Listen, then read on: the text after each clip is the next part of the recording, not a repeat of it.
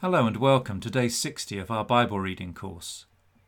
If we missed out the story of Daniel and the lion's den, then we have to include that of Jonah and the great fish, which, as with Amos yesterday, takes place a couple of centuries before the exile, when Assyria was the regional superpower, and Nineveh, modern-day Mosul in Iraq, its capital city. Today's passage is Jonah chapters 1 to 4. Let's pray. Eternal God, some parts of the Bible are so familiar that I can just let them wash over me and fail to listen for anything new, or indeed anything old that I need to be reminded of. So speak, I pray, and give me ears to hear. In Jesus' name. Amen. The word of the Lord came to Jonah, son of Amittai.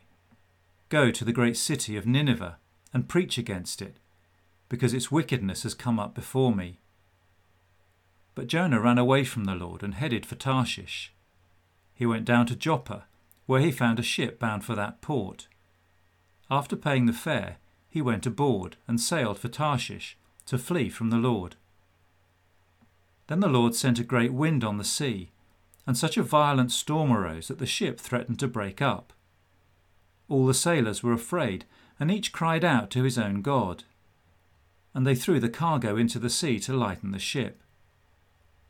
But Jonah had gone below deck, where he lay down and fell into a deep sleep. The captain went to him and said, "How can you sleep? Get up and call on your God. Maybe he will take notice of us so that we will not perish." Then the sailors said to each other, "Come, let us cast lots to find out who is responsible for this calamity." They cast lots, and the lot fell on Jonah. So they asked him, "Tell us, who is responsible for making all this trouble for us? What kind of work do you do? Where do you come from? What is your country? From what people are you?" He answered, "I am a Hebrew, and I worship the Lord, the God of heaven, who made the sea and the dry land." This terrified them, and they asked, "What have you done?" They knew he was running away from the Lord, because he had already told them so. The sea was getting rougher and rougher, so they asked him, "What should we do to you to make the sea calm down for us?" "Pick me up and throw me into the sea," he replied, "and it will become calm. I know that it is my fault that this great storm has come upon you." Instead, the men did their best to row back to land, but they could not, for the sea grew even wilder than before. Then they cried out to the Lord, "Please, Lord, do not let us die for taking this man's life. Do not hold us accountable for killing an innocent man, for you, Lord, have done as you pleased." Then they took Jonah and threw him overboard, and the raging sea grew calm. At this, the men greatly feared the Lord, and they offered a sacrifice to the Lord and made vows to him. Now the Lord provided a huge fish to swallow Jonah, and Jonah was in the belly of the fish 3 days and 3 nights. From inside the fish, Jonah prayed to the Lord his God. He said, "In my distress I called to the Lord, and he answered me. From deep in the realm of the dead I called for help, and you listened to my cry. You hurled me into the depths, into the very heart of the seas, and the current swirled about me. All your waves and breakers swept over me. I said, I have been banished from your sight, yet I will look again towards your holy temple. The engulfing waters threatened me. The deep surrounded me. Seaweed was wrapped around my head. To the roots of the mountains I sank down. The earth beneath barred me in forever. But you, Lord my God, brought my life up from the pit. When my life was ebbing away, I remembered you, Lord, and my prayer rose to you, to your holy temple. Those who cling to worthless idols turn away from God's love for them. But I, with shouts of grateful praise, will sacrifice to you. What I have vowed, I will make good. I will say, salvation comes from the Lord. And the Lord commanded the fish, and it vomited Jonah onto dry land. Then the word of the Lord came to Jonah a second time. Go to the great city of Nineveh and proclaim to it the message I give you. Jonah obeyed the word of the Lord and went to Nineveh. Now Nineveh was a very large city. It took 3 days to go through it.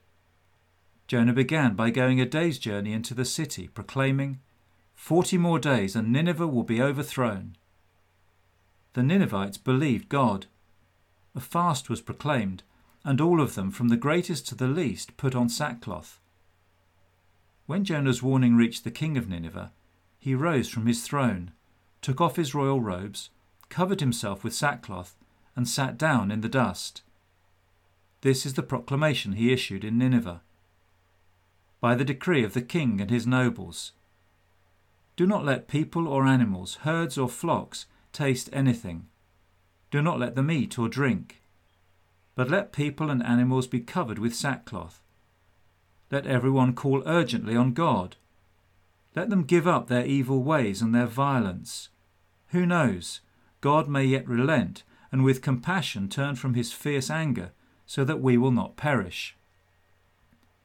When God saw what they did and how they turned from their evil ways, he relented and did not bring on them the destruction he had threatened. But to Jonah this seemed very wrong, and he became angry. He prayed to the Lord, "Isn't this what I said, Lord, when I was still at home? This is what I tried to forestall by fleeing to Tarshish. I knew that you are a gracious and compassionate God, slow to anger and abounding in love, a God who relents from sending calamity. Now, Lord, take away my life, for it is better for me to die than to live." But the Lord replied, "Is it right for you to be angry?" Jonah had gone out and sat down at a place east of the city. There he made himself a shelter, sat in its shade, and waited to see what would happen to the city. Then the Lord God provided a leafy plant and made it grow up over Jonah to give shade for his head to ease his discomfort. And Jonah was very happy about the plant. But at dawn the next day, God provided a worm, which chewed the plant so that it withered. When the sun rose, God provided a scorching east wind, and the sun blazed on Jonah's head so that he grew faint. He wanted to die, and said, "It would be better for me to die than to live." But God said to Jonah, "Is it right for you to be angry about the plant?"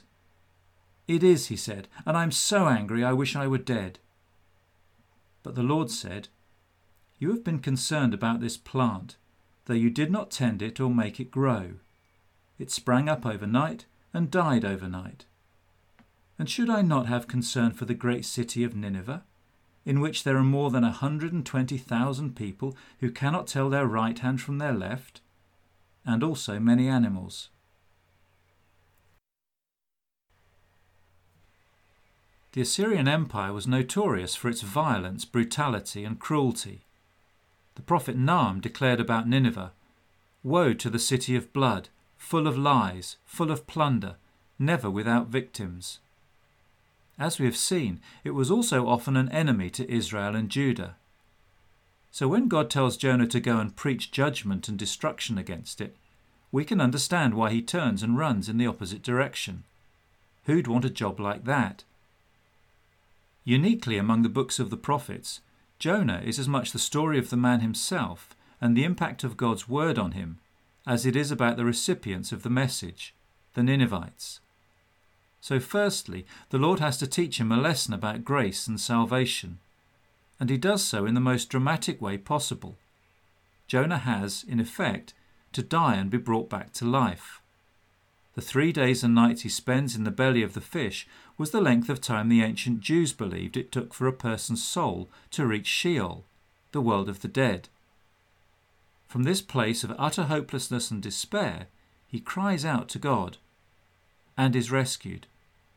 Point made. Jonah heads off to Nineveh, a long and potentially dangerous journey, and starts to preach.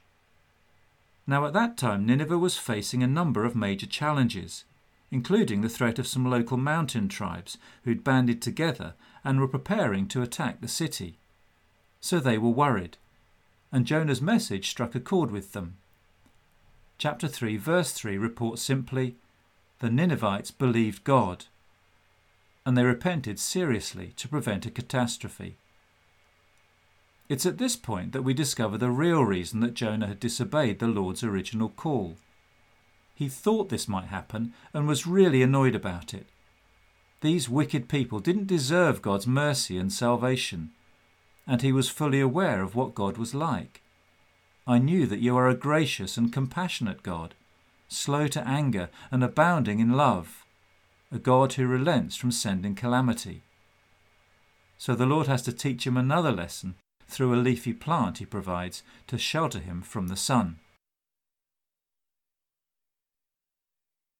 During recent months, as we've been unable to meet at church, either on Sundays or during the week, some people have taken the opportunity to connect more to their neighbours through things like the Thursday Clap, help with shopping, etc., and also noticed what's going on in their local community as they go out for walks.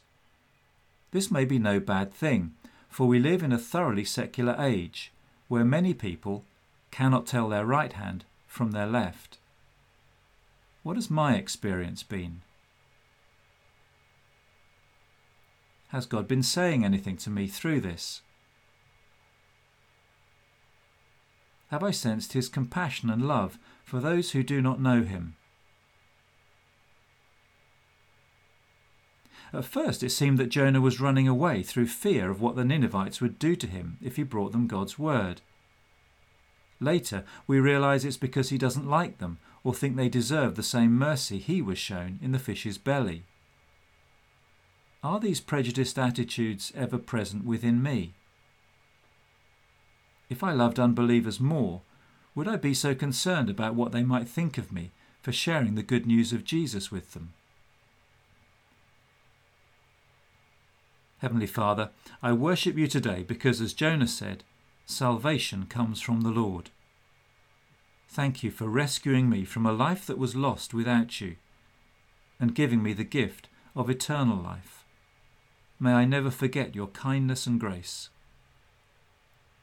I pray today for a family member, friend or neighbour who hasn't yet known that joy for themselves, or maybe once did, but has wandered away from faith.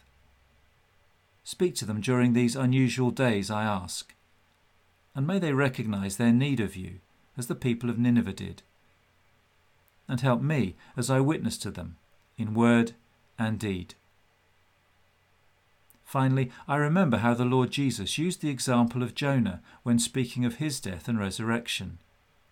For as Jonah was 3 days and 3 nights in the belly of a huge fish, so the Son of Man will be 3 days and 3 nights in the heart of the earth. How amazingly all this ties together. Amen.